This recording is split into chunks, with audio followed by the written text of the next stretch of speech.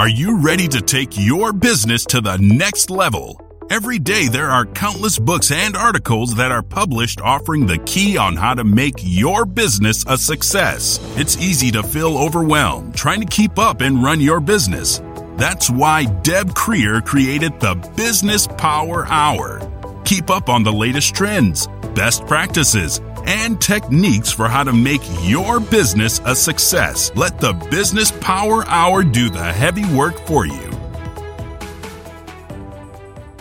Good morning, good morning. I am Deb Creer, and I am passionate about giving professionals the tools that they need to make themselves and their businesses as successful as possible. And, I love April. I love April for a lot of reasons, but I really love April because we focus on LinkedIn on this podcast. And I get to talk with so many cool people who provide us such great tips and information. And so please join me in welcoming today's guest, Jason Osborn, to our program. Welcome, Jason. Hey, Deb, it is great to be here. Thanks for having me today. Wonderful, wonderful. Well, let me tell people a little bit about you, and then we will dive into this. So Jason Osborn started his first business at age 20, selling window coverings, grossing $150,000 in his first year. His journey into the online world came in 2007, where he trained and qualified as a certified life coach. Within 18 months, Jason had built an email database of 9,000 loyal subscribers, not just going out and finding these names, and exploded his coaching business to serve clients in 13 countries around the world. Seeing the potential for even greater growth, Jason quickly moved into the online marketing space to share his success and teach people how to use social media to generate business. Today, Jason's passion lies very much with LinkedIn.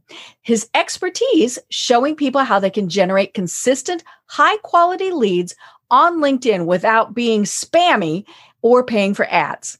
He's also the director of coaching for a large social media training agency where he oversees world-class training to tens of thousands of students each year while leading and directing a team of over 20 online business coaches.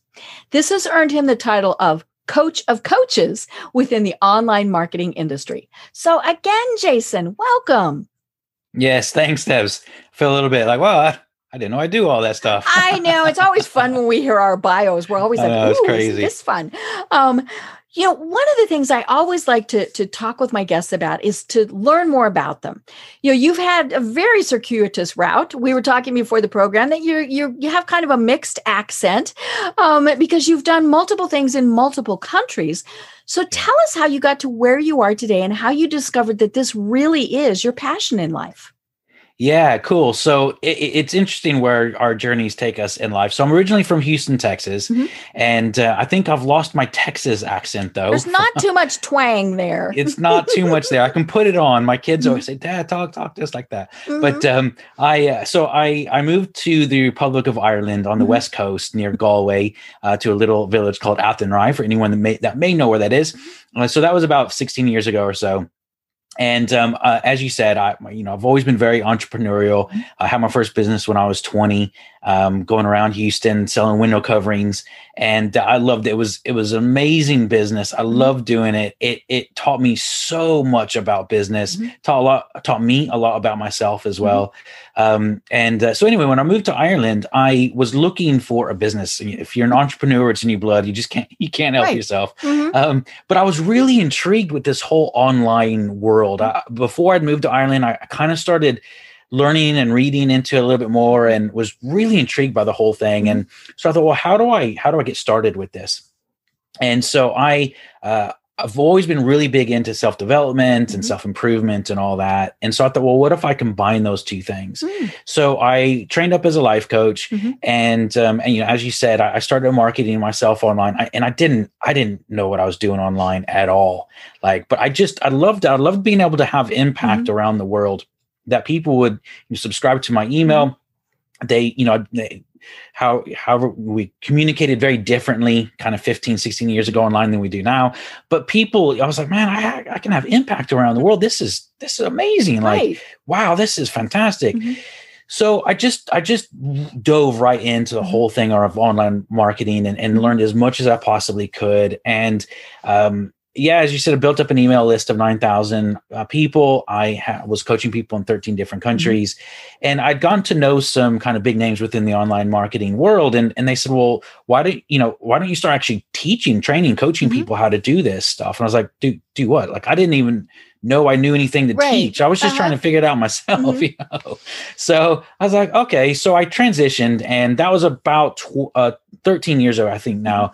And off and on over those years, I've been doing that in one form or another, helping people. And of course, now, as you said, I'm very much focused in on LinkedIn, which I love. It's probably one of the most misunderstood and underutilized platforms. Yep. And it's one of the reasons why I love doing it. Because anytime I'm doing webinars or any trainings or guest speaker and anywhere, and it's, you know, to a group of people, whether it's online in person, and you ask people, you know, are they doing much on LinkedIn? Most people aren't. Right. You get the shrugs, the yeah. Can you generate business from LinkedIn? Like, people just don't get it at all. And I love that, because there's just so much opportunity out there. So that's kind of how I got started with it. And, you know, as I said, as you said, I'm contracted out with a very large social media training company here in the UK as well. And we have the privilege of coaching thousands of people, and it's just loads of fun. So that's the short version of my journey. And I know we'll probably get into more of that, but yeah, that's where I kind of started and where I'm now, and just love what I do. Right. I love it. I love it. So, you know, obviously I was looking at your LinkedIn profile, and, you know, it's always fun when I talk with somebody who knows and understands LinkedIn, because they get it. They know what things to put in their profile. And so you've got I call it the billboard, you know, the big image behind your head. And you do exactly what we tell people they should do. You catch people's attention with it, because you say in there, from plane crash survivor to impacting companies around the globe. Okay. Plane crash survivor. You're going to have to explain that. Yeah. Yeah. So, obviously, if you don't be in a plane crash just to put something like right, yeah, no, don't LinkedIn. Do things just yeah, don't do it on purpose. But yeah, I was living in Houston. I was 20. Gosh, I always forget, because that year was so blurry. I was 21 or 22. It was 2002, January 17th, 2002. So it's 19 years ago now. And yeah, we were was involved in a church, a community center there, and we were looking at building up a youth facility, youth community facility. And we had heard about one that was around Killeen, Temple, Texas. And so we had a friend of ours was a pilot. And so we had a little, well, I didn't have it, but they had charted out a twin engine Cessna prop plane. And we flew from Houston to Temple. Right. And it's much faster. It's faster, yeah, and yeah, just okay, cool. So we'll do that. Fun, and, yeah, right. It's fun, yeah. And I'd never been in a little prop plane like that before, and so we were on our way there, and the flight was about an hour long, and I knew we were getting ready to be there because about an hour had passed, and then basically we were told from the guy that was sitting in the co-pilot seat. He wasn't flying the plane; he was just one of our friends sitting in there. And he just said, "You guys, I don't think we're going to make it, you know, start praying." Yeah. And yeah, so he was known as kind of a jokester type guy. And so I was like, yeah, okay, whatever. And he's like, no, I'm serious. Right. So we knew by the look on his face, like, well, are you serious? And both engines ended up dying in the air. Oh. And you became a glider. We became a glider. Yeah. So it went from, like, if you've ever been in a really small prop plane like that, it's very, very loud. Like, I couldn't believe how loud it is. And then nothing. It was just silent. So yeah, we were just kind of gliding down. Did you run out of fuel? Well, the official ruling from the NTSB was there was a mismanagement of fuel. We didn't run out of fuel because if you go to my profile, you'll see there's a lot of fire. So there was fuel there, but both planes ended up not planes, both engines ended up dying because of the mismanagement of fuel. And when we were coming in, the pilots are basically trained. I learned all this afterwards, but they're trained when they're crash landing to fly in between two trees to rip the wings off the plane. Right, because that's where the fire is going to be. Yeah, well, and that's where all the fuel is stored, is in the wings. And so rip that off so you remove as much of a fire risk as possible. So that's what he did. However, the plane was built a year before those regulations came in. No! So it wasn't breakaway wings. There wasn't breakaway wings. Yes. And so what happened is he hit the right wing on a tree, and it torqued the plane 90 degrees into a house while ripping the right side of the plane off, which is the side that I was sitting on. And so I woke up. I didn't kind of know where I was. It was a really weird experience. Like I didn't know what was going on. And then I kind of remembered I was on a plane, and then I forgot I was on a plane. It was weird, just a very weird. I didn't know what was going on. And so I went to get out of the plane. I couldn't see anyone in the plane or hear anyone. And then I heard one of my friends, and then I forgot I heard him. It's so weird what happens when you're in a massive kind of traumatic crash like that. And so after a while, I could feel a lot of heat, and I thought, well, I need to get out of the plane. And I away. Thought, yeah. And so I thought maybe we had landed in a field somewhere. Maybe everyone was outside waiting for me. And all this happened probably in the span of like 2 minutes, 2 or 3 minutes. Right. It seemed like a long time to me though. And I went to get out, and my arm, I went to get on the big hole that was on. So it was my left-hand side of but it was the right-hand side of the plane. And I went to get out, and something really hot touched my arm, and it felt like a really hot iron touched it. And I ended up having like a big, almost 3rd-degree burn there. And on the crash, it sliced my arm here down to my bone. And so I thought, well, okay, I'm just going to stay here because that was hot. That was ow. Yeah, so I'm going to stay here. But then it got really, really, really hot, like intensely hot. And I was like, okay, well, I have to find my way out of here because this is, I don't know, is it going to burn up? I didn't know what was going on. Explode. Yeah, I didn't have any clue. So anyway, I kind of made my way out. And actually the picture you see in the banner, there's a guy kind of pointing like this, and you can see me coming out. And that was, he was the first guy that showed up. He was, he'd just gotten off duty. He was a paramedic. They had just gotten off duty and saw the plane coming down and kind of followed it to where it was going. And so he was actually calling me over while telling everyone else to stay away because he didn't know if the plane was going to blow up. So anyway, he kind of called me over, and then I ended up just kind of collapsing down on the ground. And then a friend of mine, he got out of the plane as well. But then the other 3, there was 5 of us in total. The other 3 passed away in the crash. Yeah, so it was pretty severe, and so it's taken me a while. I've never had any problems talking about it. People ask me about it. I don't have any problems talking about it, telling details of the story or anything like that. But I've always felt kind of hesitant to use that as part of my life. Just survivor's guilt. There's a lot of stuff that I had to work through all that. And then I just thought, you know what? It's part of my life, and if it helps me to definitely unique. It's unique. If it helps me to impact people, I'm going to use that. Whether that's people who have suffered loss and trauma, if I can help them that way, or whether it's to capture people's attention to be able to say, look, I can help you in what I do and all that. So, so that's the story of it. And so, it's part of my life and something unique that I put up. And definitely, as you said, recommend put up something unique of yourself up there as well. Doesn't have to be a plane crash. Just something. No other plane crashes. No. But one of the things that I tell people, and we've had a lot of people talk about during this month, is to use LinkedIn in a more personal way. I think we all initially, when we went to LinkedIn, it was more than likely we were looking for a job, and we cut and pasted our resume, right? Yep. And then for many people, they never went back. They might have gone back and updated it and some things like that.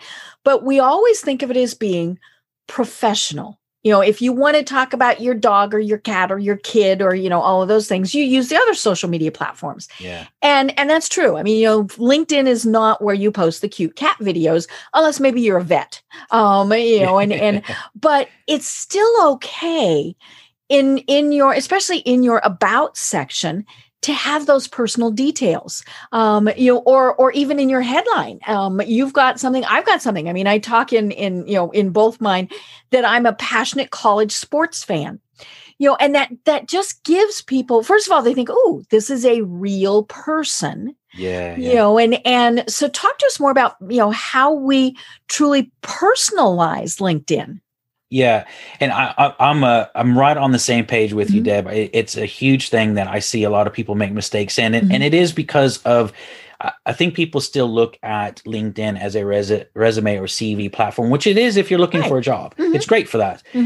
But if you're looking to promote out your business, generate leads from the platform, it is about making it more personal. And I always tell people, particularly in your about section, the amount of about sections to me that look like a resume is shocking. Or they have one sentence and you're like, yeah, what's that mean? And I always tell people, whenever I'm hiring people, particularly when I was in management jobs, when I went, in companies when I was hiring loads of people and stuff, those resume review days, I wasn't excited about those days. They're boring. Yeah. People lie about themselves.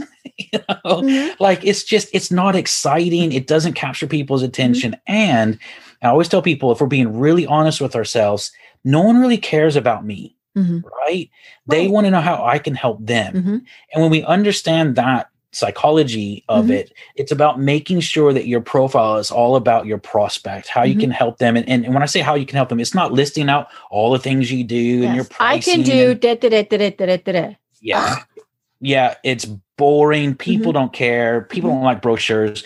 People like stories. People like understanding that and knowing that you understand them. You understand their problems and their challenges, and you get it and all of that sort of thing. And so, yeah, it's a big thing that I harp on about with all my clients. We usually spend anywhere between 1 and 2 hours working on making sure that their profile is set up really well around that. So totally agree.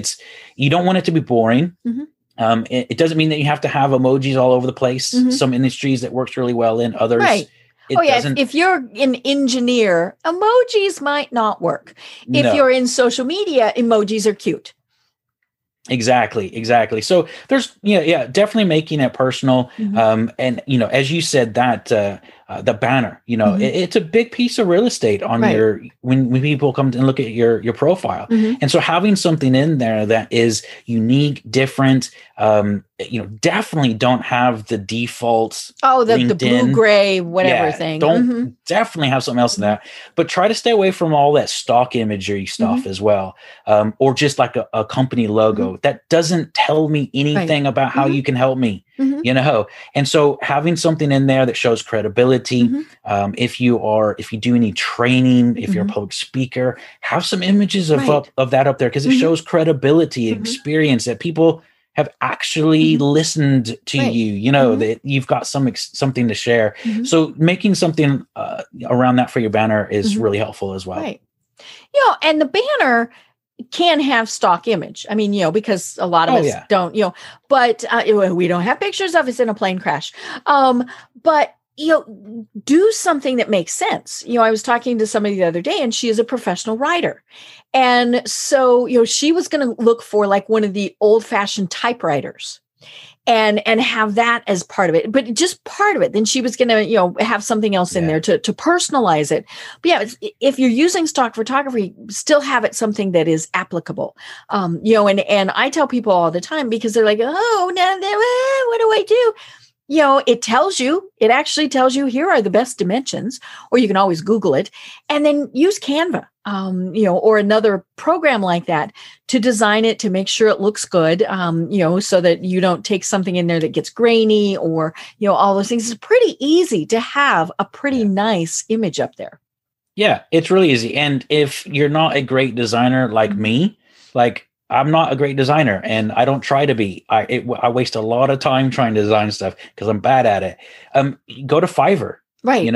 And get one done. You can get one done for $15 or $20, right? And have it done. It look really nice. It's the right dimensions. They can find photography that works for you. So yeah, stock photography is fine. I guess what I was saying around that, To just plunk it's something up there. No. yeah. Or as you said, go along. It needs to go along with what you do. So like I've seen people who, let's say that they're a psychologist and then they have a skyline image in their background. Right. It's like, well, you're like, what well, does that doesn't mean? make sense. Yeah. Right. So yeah, make sure it's congruent with what you do. But definitely your profile is really important. But that's the first step. And a lot of people go, I just need my profile updated. And then sometimes they think they're just going to get floods of people coming to them. Right. But that's just the beginning of the whole process. But it's definitely a really important bit of it as well. Right. And that really is what I hear the most from people. We've got a great profile, or what they think is great. They've got, quite a few connections. They've done, kind of those steps, but then they have absolutely no idea what to do. And that's really where you specialize in is, because the worst thing is, of course, when we come across as spammy. Because we don't know what to post. And so, we either post something that is buy for me, buy for me, buy for me. Or, when we respond to a request to connect, our immediate thing is to try and sell them something. And so, and whether that's just you type it out or it's automated, which we all know, we can tell immediately when it's automated, right? Because it's like, oh, and there are ways to do that. I mean, I had a guest on earlier this month who has a fabulous program where it's very specific. I mean, and it doesn't always send out an automated response, and also, but anyhow, there are certainly ways to do some of these things without being spammy. But I think that is people's biggest concern is either A, I'm going to be spammy and they're not going to care, or B, they're not going to care. So talk to us about what the heck, how do we get people's attention? Yeah. Okay, cool. I love this stuff. So you're right. People are afraid to be spammy, or people just don't care if they're spammy or not. Right. And that's what's giving a lot of people kind of a bad taste in their mouth for LinkedIn right now is they're getting a lot of automation stuff. I'm not a massive fan of automated tools on LinkedIn. I think automation tools can work really well on a lot of other platforms, but on LinkedIn, it's not great. They send you connection requests out, and then as soon as someone accepts the connection request, it's usually a written message to them, and it just sells, and it's spammy and it's horrible. And it's like throwing mud up against the wall. So what I always say to people is, you want to think about how you stop people's scrolling patterns. Okay. And that's not just on their content, but it's in their messages as well. Okay. How do you stop them to actually make them pay attention? So I'll give an example around this.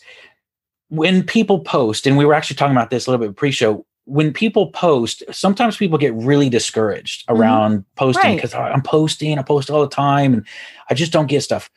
Posting to me is what I call more of a passive marketing aspect of it. Okay. Now, you can be proactive in some of the things and how you do what you do in terms of posting. But if you're just posting content out there, what you're doing is, first of all, you're hoping that it shows up on their LinkedIn feed. If it does, you're hoping they stop to pay attention. And if they actually do, for whatever reason, stop and pay attention, you're hoping that they actually consume that information. If they consume the information, then you're hoping they engage and interact. And then what? Then you're hoping they reach out to you and go, oh my God, that was so amazing. Can I buy from you? Like there's a lot of hope involved. A lot of hope. And I don't like working on hope, like hope is great to, but it's in terms of marketing, it's not great. So I'm not saying don't post content. I post content on LinkedIn. It's a great way to build credibility and engage with people and all that sort of stuff. But there's more of a strategy to that. I like being more proactive in the way that I do it, not aggressive and not spammy. So there's a big difference between those two things. But being proactive, where you're actually communicating, messaging out to people once they've connected back to you, but doing it in a way where it's not as soon as they connect with you, you send a message. Right. Because then you're thinking that is automated. That is automated. Yeah. And you don't want that. You want to show people that you're engaging with them, right? You're wanting to show up in their notifications. You're wanting them to show up that you've actually paid attention. that you actually care, Mm-hmm. right? And then when you do message them, you message them in a way that stands out. Mm-hmm. And there's different ways that you can message on LinkedIn. There's Mm-hmm. 3 different ways you can message right now on LinkedIn. You can do text, Mm-hmm. which we're all familiar with, Mm-hmm. which is what most people do to spam. Mm-hmm. You can send an audio message, which a Mm-hmm. lot of people don't know you can do. Mm-hmm. And then what even less people know you can do is you can send a video message on LinkedIn. Right. And so, people who do LinkedIn, they're like, oh yeah, we already know that. But most people don't. Like, right. I've never used those 2. I've never done audio or video. And they're awesome. They're amazing. So doing things like that I always say, how can you stop people's scrolling patterns? So whether it's the content that you put out or whether it's the messages you send, what's going to make people stop and actually pay attention? That is where you're going to make yourself night and day different from your competition, because your competition, one, they may not want to put that effort in. You might go, oh yeah, but it's not automated. I don't want to have time to do that. Well, people aren't going to pay attention to you anyway. And you may even get banned on LinkedIn because you're spamming people all the time. Yeah. Because if people report you, if enough people report you, LinkedIn goes, nah, you're done. Or you're at least suspended. Yeah. And they're cracking down on that as well, particularly over this last year. Yep. I haven't seen any official numbers from LinkedIn, but I saw someone post around this. There's been like a 2,300% increase in traffic on LinkedIn. Right. Because we all got shut in our little bedrooms. Yeah. And so we went, ooh, let's use LinkedIn. Yeah. And so there's been so much more traffic, which means there's been a lot more spam. Right. And so LinkedIn, they are clamping down on that. And I always tell people, you have to think about it from LinkedIn's perspective. If you can think about it from LinkedIn's perspective, you're going to be long-term in this game. Right. Right. LinkedIn, what they're doing, they want to make sure that they're providing a good user experience to me and you, right? The users. Yeah. So because if it's not a good experience, we don't use it. We're gone, which means they lose user numbers. We go somewhere else and they stop making money. Right. So, and LinkedIn's goal is to have 3 billion users on the platform by 2025. Wow. Right. They're around 700, I think 766 million. Somewhere around there. Yeah. They're approaching 1 billion. They're approaching that. Yeah.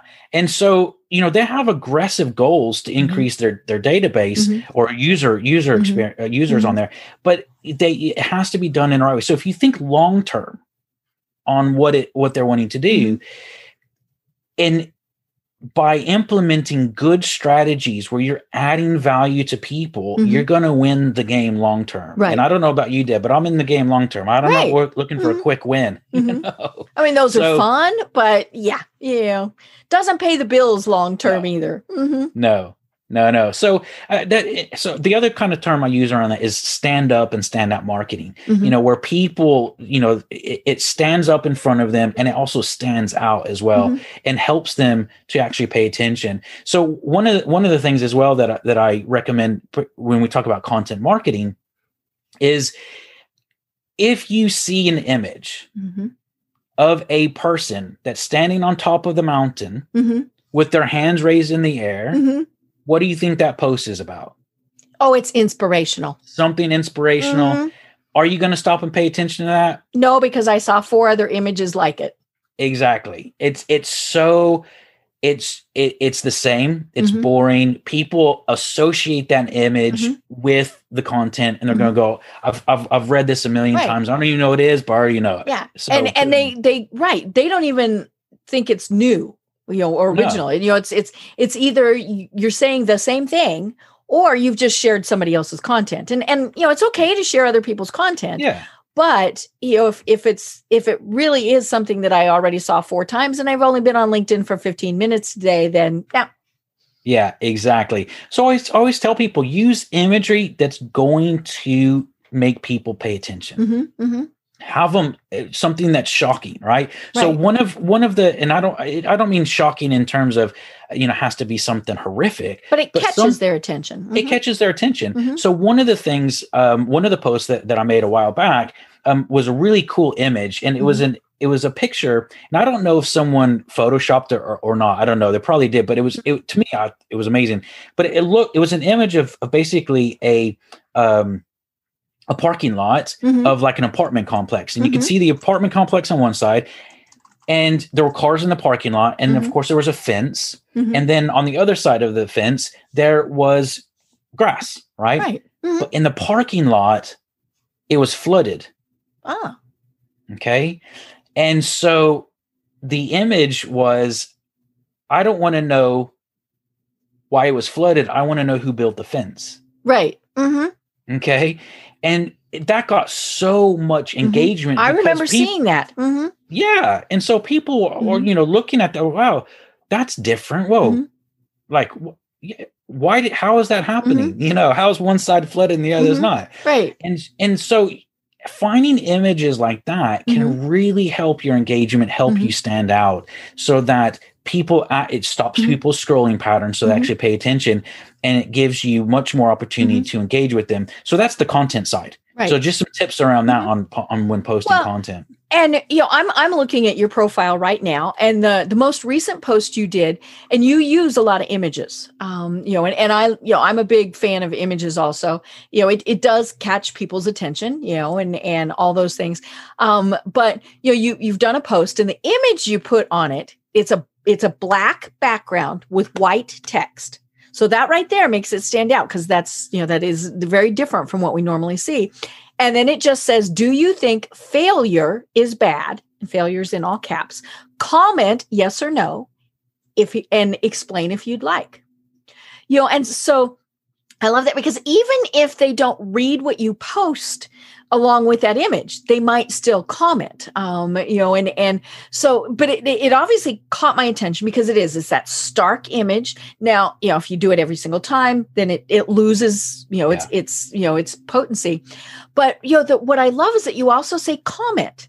And I've talked about this before with people, is that somehow, even though there's that big block there that says add a comment, there's the buttons for like, comment, share, send, all those various things. Somehow we still seem to think we need permission. And so the second you say comment, yes or no, or, things like that, then people are like, oh, well, Jason really does care what I think. So I am going to comment. You gave me permission to comment. And that's just kind of one of those weird, purely anecdotal things that I have discovered, is when I ask for people's comments, I get comments.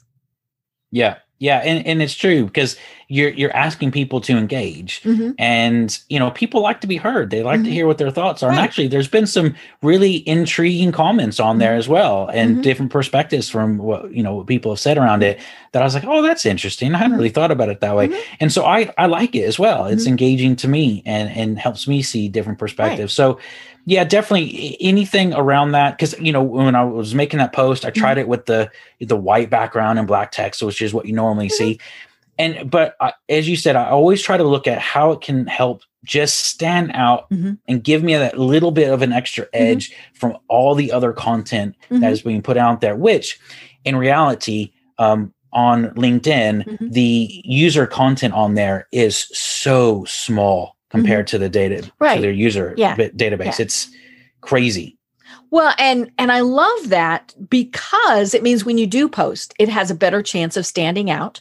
You're not one of a bazillion, you're one of 1,000. And I mean, I'm making up those numbers, obviously, but it's not like when you post on Instagram, Twitter, Facebook, all of those things, where there really are thousands of other competing posts, and the likelihood then of yours being seen is slim to none. And I was also noticing that you pretty much only post once a day. And, that's one of the things people ask me is, oh my gosh, how often should I post? And I tell them, okay, start out small. Don't even think about once a day. Start with a couple times a week. But once a day is pretty sufficient. I mean, clearly you're very successful with this. And so it's, you're not stopping and thinking, oh, I have to post every couple hours. No, once a day really is enough. Yeah, I think so. And the thing is, So some people might post, 3 or 4 times a day and they're on it all the time. And I just don't have time for that. Right. And so I post around once a day. I post a minimum kind of 3 times per week, and it works. And I enjoy it. And it's one of those things, like I kind of balance all of this with what I enjoy as well. Right. And if something becomes really burdensome to me, then I always look, how can I do this easier? Because I know that I'll eventually stop doing it. And if it's burdensome to me, or I'll outsource it, and which is always a good thing to do as well. Yeah. Well, and we can tell when we're reading posts from people, when they're just putting it in, they're phoning it in, and it doesn't matter what it is, you can tell. I remember years ago, I subscribed to one of the big marketing folks, to their e-newsletter, because I thought, okay, this guy's going to have a ton of great information. Well, somewhere he had proclaimed that he would post once a day. He would commit that he was going to post once a day. And that was great for a while. But then he started running out of things to say, right? And so what originally was these great blog posts that were very informative ended up being 1 or 2 sentences. And I stopped opening them, because it was like, okay, he doesn't care, so why should I care? And so when we feel like we're forcing it, people know, so take that step back and say, okay, why am I feeling like I'm forcing it? Yeah. Yeah. And one of the things that I teach a lot with the content to help out, and we're talking a lot about content, even though to me, that's not the major way to generate leads and what I teach. But for content, one of the things that's really good, and I didn't come up with this, I've learned it just through the years of what I've been doing, but having, 3 pillars, columns, 3 areas that that you want your kind of content to be built around. And then for each one of those, just list 20 talking points on each of those. And you can do that, and you'll have 60 pieces, 60 content You just made ideas. Basically an editorial calendar. Yeah, exactly. And then it becomes a lot easier to create content. Because I don't know if you've ever done this, Deb. I definitely have. If you don't know what you're posting and haven't kind of planned it out, you'll sit there, go, great, I'm going to create some content today. And for the next 45 minutes, you're thinking, well, what am I going to do? And, your brain. And then I get sidetracked and forget to go back to it. Right. Exactly. And so by creating more of that kind of content calendar type of stuff, so you can just look at the topic and go, okay, yeah. As soon as your mind focuses in and it knows what it's talking about, it's easy to come up with content. And you can even do content in advance. Oh yeah. Yeah. And then of course, I have my own podcast, just like your podcast we're on now. And so that, if you're doing anything like that's just easy content, because you're doing it anyway, and it's valuable information to post out. And so that's really helpful as well for any type of, like interviews or anything like that you're doing. And even, I always say to people, if you're doing a webinar, you're a guest speaker or anything, always record that. And obviously with permission, if it's not your, if you're not hosting it, whatever, and then use that as content. You can split it up. You can, if it's a 30-minute segment, you can split up in 5-minute blocks. And now, you've got 6 pieces of content that you can put out. So there's loads of just little things that you can do to help with the content element of what you're doing on LinkedIn. So, well, Jason, you say that content really isn't the key to success. So what is? So for me, the thing about it is being proactive in the way that you're reaching out. Okay. So what I mean by that is this: one, you want to make sure that who you're connecting with, who you're targeting in terms of who you're reaching out to, is very, very clear, that you have a very clear understanding of who your target market is, okay? Which we all hear of. And a lot of times when I'm speaking to my clients, like, oh yeah, I already know all that. But when I actually start digging into it, they're not clear. Right. They accept every request to connect. They, take every business card they have and connect with those people. And I think a lot of people do, the whole quantity thing is far more important to them than quality. Yeah. Yeah, absolutely. I mean, I've even had people say, oh, well, Because at this moment, like I don't even have 10,000 followers on LinkedIn or connections. And I'm like, that doesn't, okay, great. I mean, I can go out and get an extra 15 if I want to, but why? Do you know, like it's the people who I'm wanting to do business with, who I'm wanting to connect with, who I know I can help as well. And I'm not looking for just anyone. So when I lived in the States, one of the things that I did there is I was a mortgage a broker, right? Well, I can't even do that anymore. I'm not going to go, oh yeah, I can help you out with your mortgage and stuff. Right. Just because I was able to do it, or maybe I can do it. So like a life coach, right? I can life coach people. I'm trained up as a life coach. But if someone comes to me asking for life coaching, I don't do that. Right. Like, you're going to refer them to somebody else. I'm going to refer them to somebody else. So getting really clear on who you're targeting is the first step. Once you actually have them as a connection, start to engage with them. Okay. Right. Don't just automatically, send that spammy message off to them. Engage with them. Show up in their notifications. Okay. We love notifications. All of us, whether it's on Facebook, Instagram, whatever. Whenever it acknowledges our existence, is maybe it makes us know we actually are. Someone notices us. Yeah, absolutely. Right. And so. And that's why we have these, right? All of us have these within 2 feet of our body pretty much at all times. Because we love seeing that someone liked our post, that someone commented, that someone shared, all of those various things. Yeah. And we have to make sure, a friend of mine always says, we always make sure that our phones are charged. We could care less if our partners are charged. Right. But if our phone isn't charged, it's a big deal, So whenever we see these things come in, we get these dopamine hits and all that kind of stuff. Yeah. It's like, oh, that's cool. And it's the whole Pavlov's dog thing. It is. It dings on our phone and we're hungry for that information. We're just drooling. Yeah. It is. So if we take what we were just talking about earlier around content and all of that sort of thing, and if most people who post content, they don't get a lot of engagement. Right. Okay? They just don't. So when they do get engagement, particularly from someone they don't know, they're intrigued. Right. They're like, caught their attention.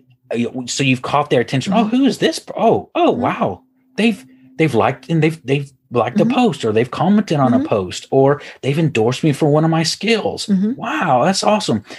It shows them that you're paying attention, but it puts you on their radar as well. Right. Okay. And you might go, oh yeah, but they just accepted my connection request. They're not sitting there going, they didn't have to. And they're not thinking, oh my God, Jason's on the top of my mind now that I've accepted his connection request. Like they've forgotten about me because they've got a life. Right. Yeah. Within a minute of them commenting, clicking, sharing, whatever, they're on to something else and you cease to exist. Exactly. And so what you want to do is you want to, in a friendly way, remind them of who you are and doing things to be noticed by them on engaging with their content, endorsing them, all that sort of stuff is really, really helpful to that, because you show up in their notifications when you do that. So once you've engaged a bit with them, and it doesn't have to be, weeks of that, it's just 1 or 2 days of it. Right. Then the way that you message them, you want to message them in a way that adds value. And this is one of the biggest things that a lot of people don't get. So they'll message people in a way where this is what my business does. This is what the services we offer. Would you like to buy? Or do you want to get on a call so I can tell you more about it? No, thanks, but not really, because again, you're doing the same thing everyone else is doing. So how can you add value? How can you show social proof that you've done it for other people, that they're able to look at it in a way where they see the value in what you're doing, they communicating them in a way where they are appreciative of the message you've sent them and how you're communicating with them. And that's the important bit. I get messages from people all the time, because you're never going to have 100% success rate with people going, yeah, cool, let's talk. Right. But I get messages people all the time that say no, thank you, and they follow it up with, but thank you so much for your message, or wow, I really appreciate the way you've reached out to me. It's not for me, but thank you. Right. And that's what you want. You want people to be able to still like you. But you can't with your communication. Right. Not you bothered me and now I'm going to unconnect. yeah. Unconnect, unfriend, whatever. Get rid of you, throw you out the door. So so that's what you're really wanting to do is you're wanting to engage in people in such a way where they're appreciative of the content. They see the value that you're adding in that message, and that and I always say to people, don't try to sell on LinkedIn. Okay. In my experience, it's selling on the platform is not what you want to do. No. You want to create that engagement interaction and then move that conversation offline. Right. And actually have that communication with people so you can understand what their actual needs are, what their challenges are, and can you actually help them?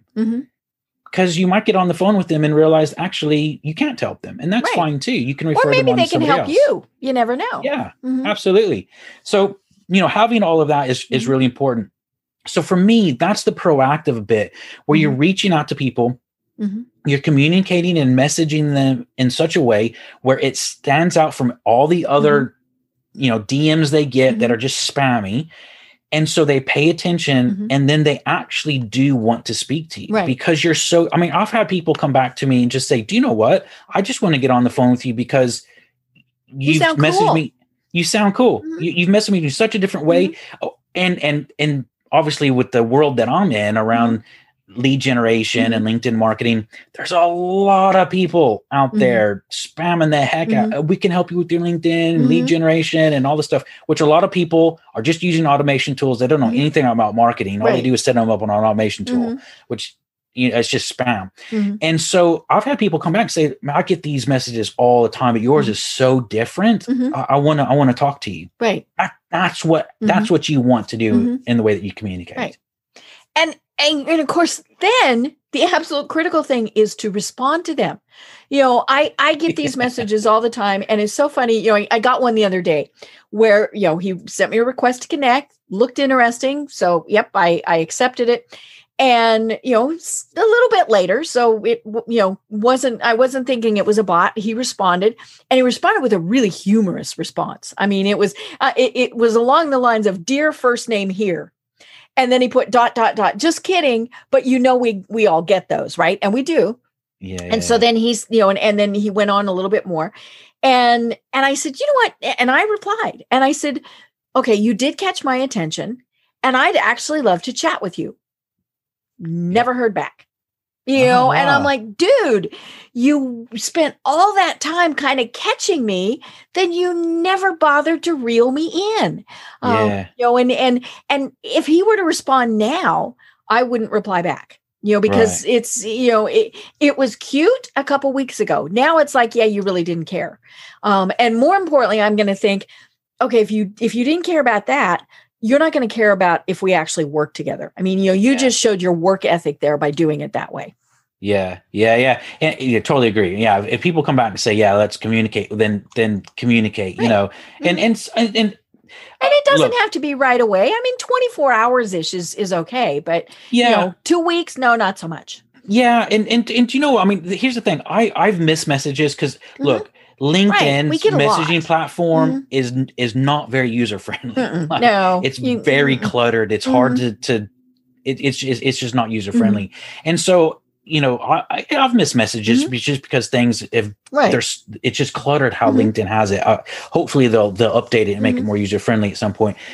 But even then, it's how you communicate back to people around that. Yeah. Oh my gosh, I missed your message.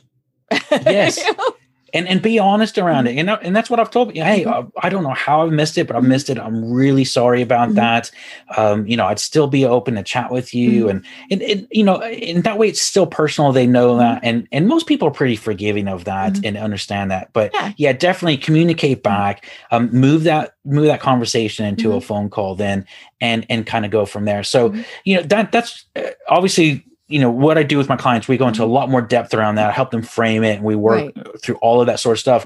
But, LinkedIn, kind of going back to what I was saying earlier, it is a phenomenal platform, but it's probably one of the most misunderstood and underutilized platforms out there, because people are still trying to use it like Facebook or Instagram, and you can't. It's just it's a different, the psychology of people on there are just different, because how they're using LinkedIn, that very same person, they're very different on Facebook. Right. Oh yeah. I am going to post the cute cat video on Facebook. I would never, ever post it on LinkedIn. No.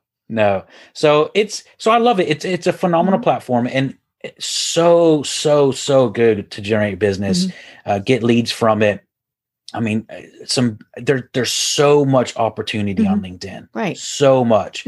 So I definitely, I love that you're doing this whole month on LinkedIn, because if people aren't on LinkedIn, they need to get on it. They need to start understanding it better and utilizing it, because it is a fantastic platform to use.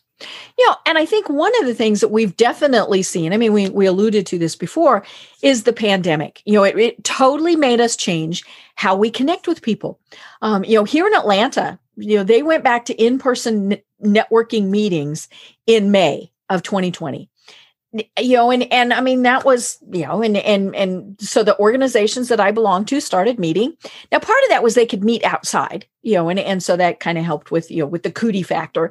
But, I looked at it and I went, yeah, I'm just not comfortable doing that. It's just, and I miss the people. I really miss the people. Somebody hugged me the other day and it startled me, because I was like, well, he touched me.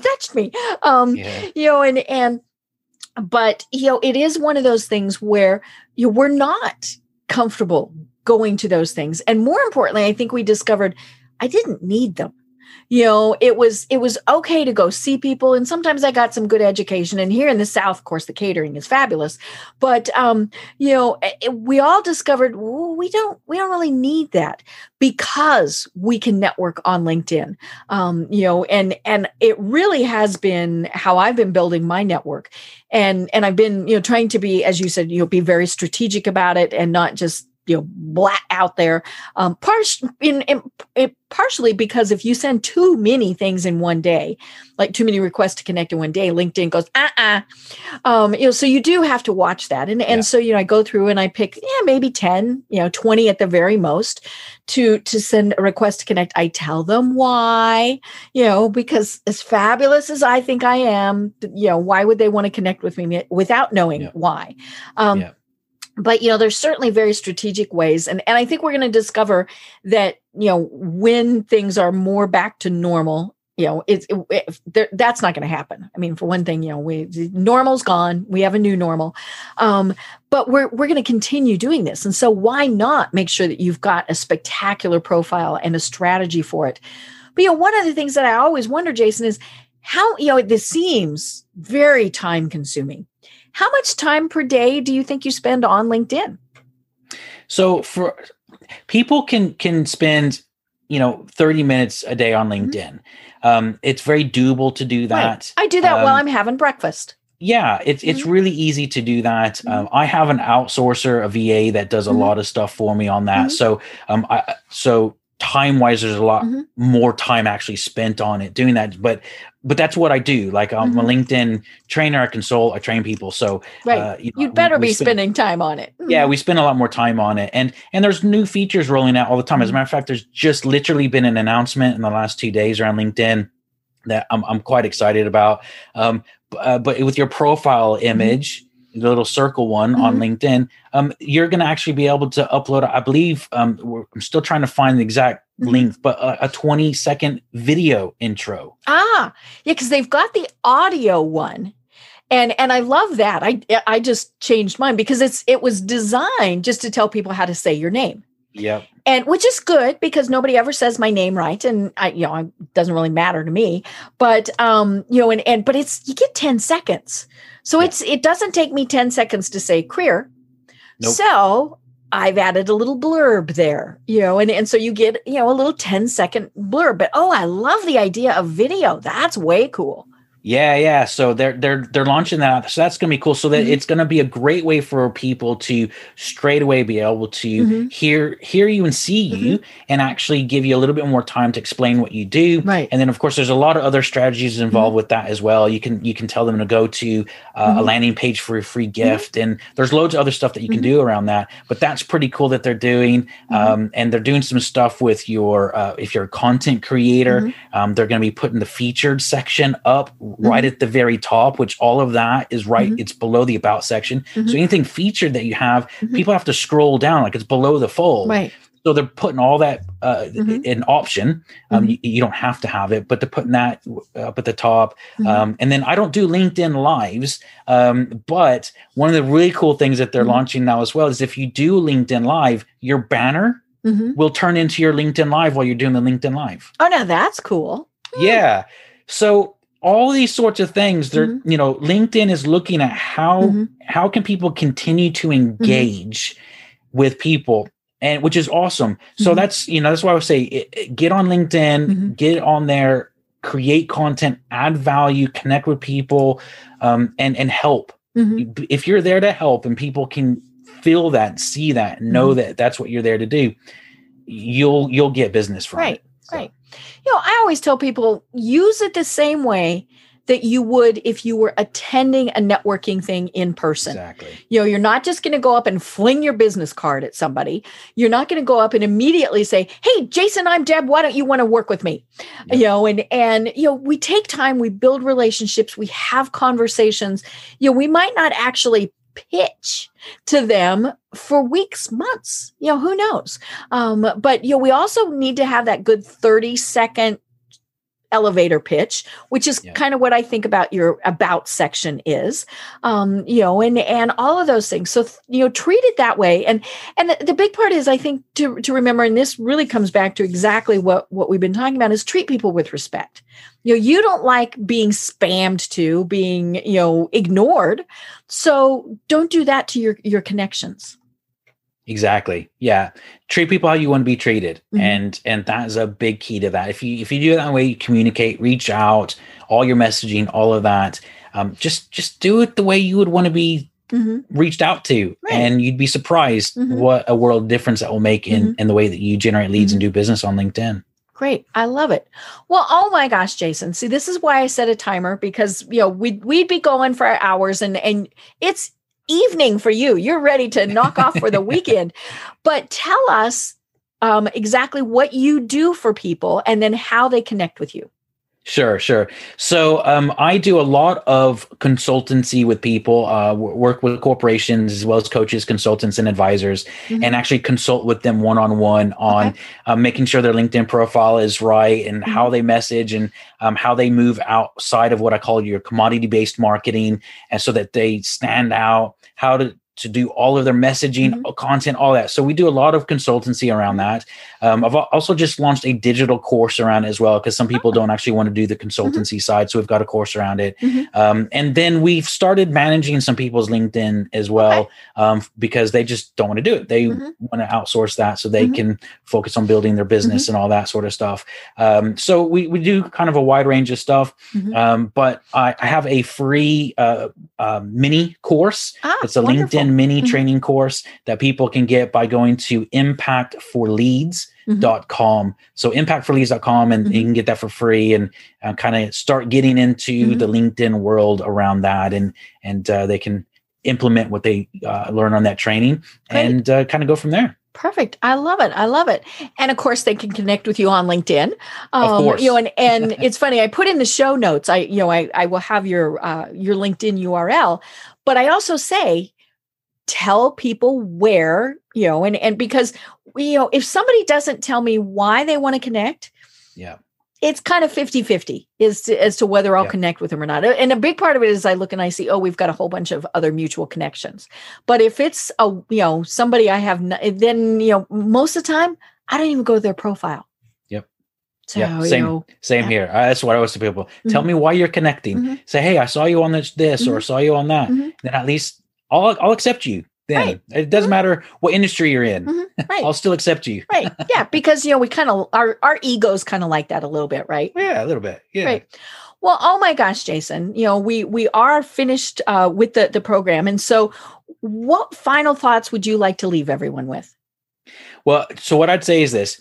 I'll just reiterate what I was saying earlier. Think about how you want to be reached out and communicated with.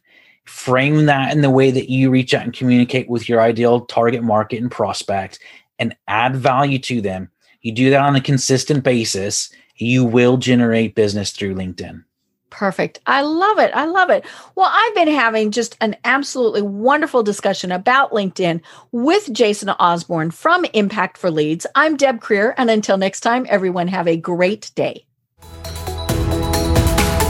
Tune in for our next program for even more trends, best practices, and techniques for how to make your business a success. The Business Power Hour, hosted by Deb Creer, is proud to be part of the C-Suite Network. This podcast is a part of the C-Suite Radio Network. For more top business podcasts, visit c-suiteradio.com.